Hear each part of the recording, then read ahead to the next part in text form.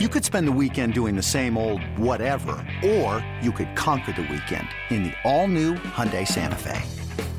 Visit HyundaiUSA.com for more details. Hyundai, there's joy in every journey.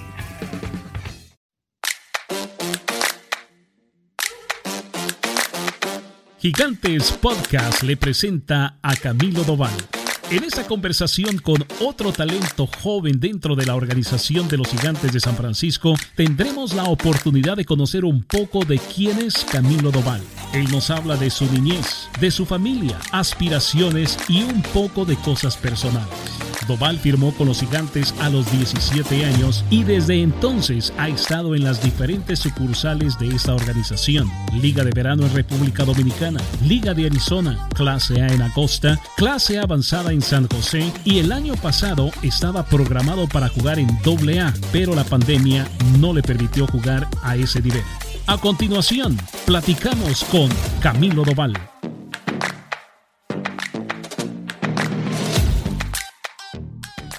T-Mobile presenta Magenta Max, ahora con datos premium ilimitados que no reducen la velocidad según los datos que uses en tu smartphone. Y además Netflix por cuenta nuestra, ahora sin costo por cambiarte. Trae tu teléfono y terminamos de pagarlo hasta $650, solo con T-Mobile. Activa hasta 4K o el streaming de video será 480p, hasta 40 GB de enlace a alta velocidad, $650 con tarjeta virtual prepagada. Puede tardar 15 días. No se aplican cargos por tarjeta SIM o por asistencia. Recibe Netflix estándar con 2 líneas. Detalles en es.tmobile.com. En esta edición de Gigantes Podcast nos vamos a sentar a platicar y conocer un poquito más de quién es Camilo Doval. Camilo, en primer lugar, muchísimas gracias por darnos estos minutos. Gracias por la entrevista, es un placer. Tú sabes que estás aquí en el campamento de Grandes Ligas y eventualmente un día tu sueño, al igual como el de nosotros, es verte allá en San Francisco con el equipo grande, así que esta va a ser una de muchas entrevistas que vas a dar, pero hoy nos vamos a concentrar en conocer quién es Camilo Doval. ¿A qué edad empezaste a jugar béisbol? Empecé de que tenía 5 años, comencé ahí al play porque me gustaba. Y a los 5 años empezaste a jugar, obviamente a esa edad pues nunca te imaginaste que ibas a ser pitcher. ¿Qué posiciones jugabas? Bueno, jugaba sobre todo. A veces cuando uno está en la liguita uno juega cualquier base, outfield, sobre todo. Cuando viste que tenías el talento o alguien vio que tenías el talento, ¿quiénes fueron las personas que te apoyaron, que dijeron Camilo tiene el talento para un día ser un Grandes Ligas o llegar a donde estás ahora? Bueno, el manager me dijo, bueno, tiene buen brazo, vamos a subirlo a la lomita, vamos a ver qué talento tiene pichando, y me pusieron a pichar y vieron que pichaba bien, tiraba duro, y él tenía como 12 o 13 años por ahí. Vieron que tiró por abajo del brazo y dije, bueno, se mueve mucho la pelota, puede ser buen pitcher. Cuando tú dices la pelota se mueve, para mí se mueve la pelota, pero se va muy lejos, nunca le da la mascota del catcher, pero bueno, tú tienes ese talento. Tu mamá, tu familia, cuando ellos vieron que había ese talento, ¿ellos te apoyaron o tu mamá era de esas mamás que decían, la pelota no, tienes que ir a la escuela? No, ella todo el tiempo me apoyó porque ese era mi sueño. Yo siempre le dije, bueno, quiero ser pelotero, ese es mi sueño. No quiero ser más nada que no sea pelotero. ¿De qué parte de República Dominicana eres? Soy de un barrio que le dicen Yamasá, vivo en Atoviejo, Los Angelitos, El Mirador. Cuando estabas creciendo, descríbeme, ¿cómo fue la niñez de Camilo? Fue una cosa bien. Bien en el sentido de que te divertiste, tenías tus amigos, ¿alguien de tu barrio llegó a Grandes Ligas? No, nadie han filmado, pero no han llegado a Grandes Ligas todavía nadie. ¿Tuviste tiempo de ir a la escuela o al momento que vieron que tenías ese talento para jugar béisbol, te concentraste en la pelota y, no decir te olvidaste de la escuela, pero más bien tu concentración fue a la pelota? No, siempre fui a la escuela. Cuando salía de la escuela, luego iba a practicar, iba al estadio. ¿Cómo es que Camilo encontraba ese tiempo para ir a la pelota ir a la escuela?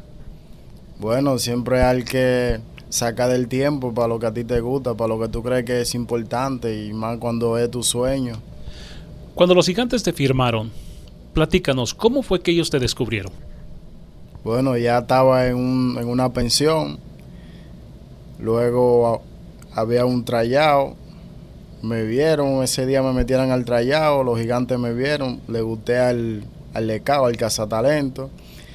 Y ahora que estás aquí en el campamento de Grandes Ligas, obviamente tienes oportunidad de ver a lanzadores de Grandes Ligas.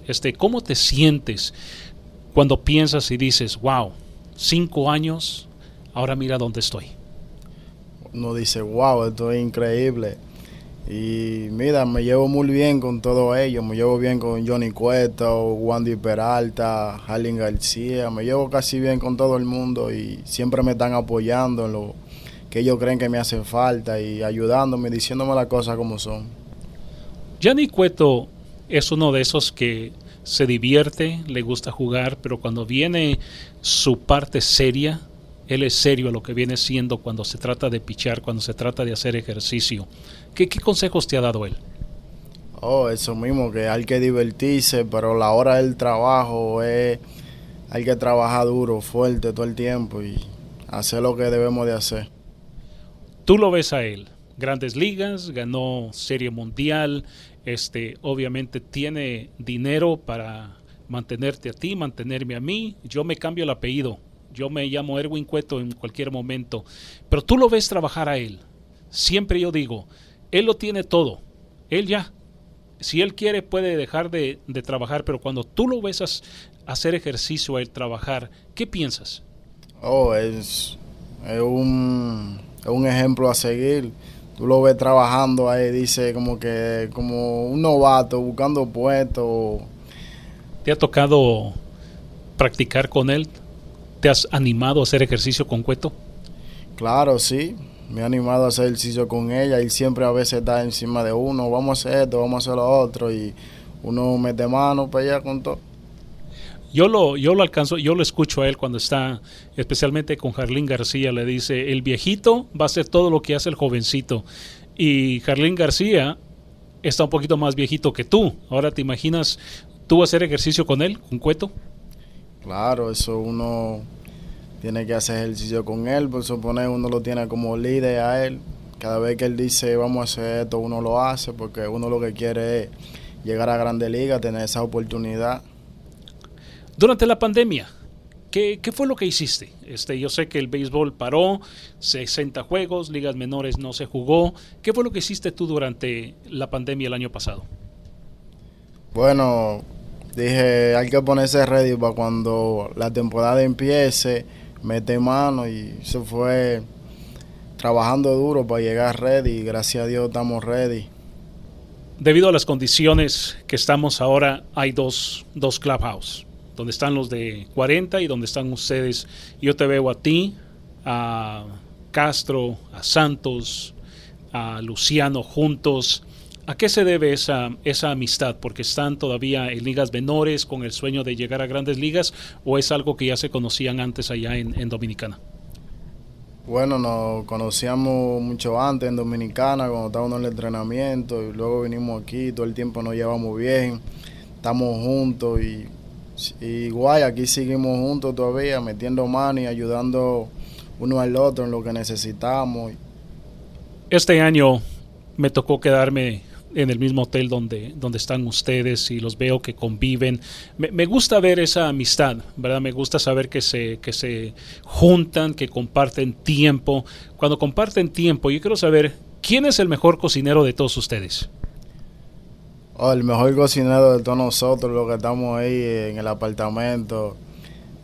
Cocina bien rico, Wandy Peralta, Gregory Santos le mete ahí.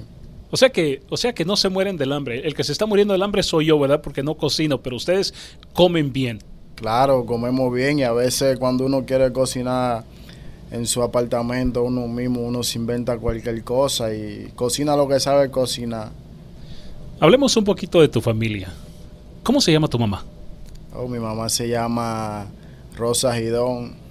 Ella trabaja? ¿Qué hacía cuando tú estabas pequeño?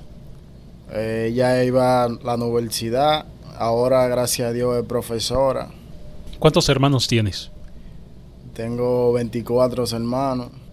Yo pensé que estabas jugando cuando me dijiste que tenías 24. ¿En serio tienes 24 hermanos? Sí, tengo 24 hermanitos. Válgame Dios, ¿qué número eres tú? ¿El 15? ¿El 16? ¿O hay más pequeños que tú? Hay mucho más pequeño que yo. Ok. ¿Y te sabe los nombres de los 24 hermanitos? No, me sé alguno. ¡Wow! Y yo pensé que mi familia era grande. ¿Tú 24 hermanos? ¿Cuántas hembras y cuántos varones son? Somos como 15 varones y como 10 hembras, creo, o 9. ¿Y tú eres el único que juega pelota o tienes otros hermanos también que aspiran con llegar a jugar pelota? Sí, tengo otro hermanito que juega pelota, le gusta la pelota. Y tú eres el grande, él es el pequeño. ¿Tú qué le ves? ¿Va a ser pitcher como tú o crees que va a jugar alguna otra posición? No, él pitcher como yo soy su ejemplo a seguir. Esa es presión grande, ¿no? Es una gran presión de que el hermano es la inspiración del pequeño. Así él siempre me dice, quiero ser como tú, quiero tirar como tú. Y él está grandecito, a veces me desafía, vamos a parar y ya paramos, ya tú sabes. ¿Quién tira más duro, él o tú? No, yo tiro más duro, pero él también tiene su peñón. Óyeme.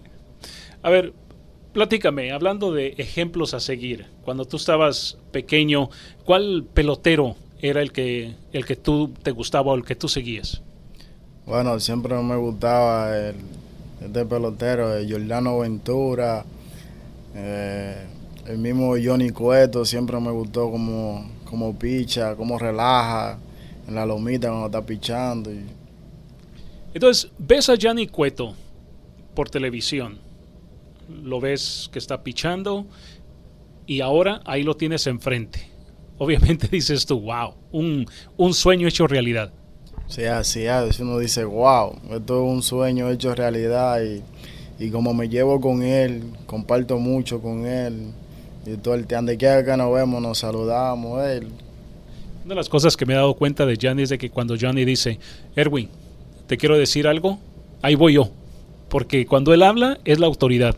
No, así es, y cuando él llama hay que ir de una vez porque hay que estar activo con él. Háblame un poquito de ¿qué es lo que te gustaría a ti? Yo sé que AA era donde tenías que estar el año pasado, posiblemente es donde estés este año. ¿Es bueno pensar que tal vez en 4 años ya tú estés pensando en estar en Grandes Ligas? No, eso es demasiado. Estamos ready para cuando se abra la oportunidad. Este año, si Dios quiere, si me dan el chance de jugar a Grandes Ligas, estamos activos porque estamos ready, trabajamos para eso. Me gusta eso, ¿verdad?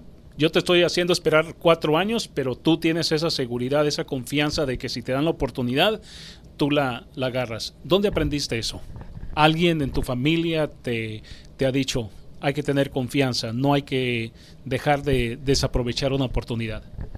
Claro, todo el tiempo mi mamá me ha dicho, tú tienes que confiar en ti, confiar en lo que tú tienes, lo que tú eres.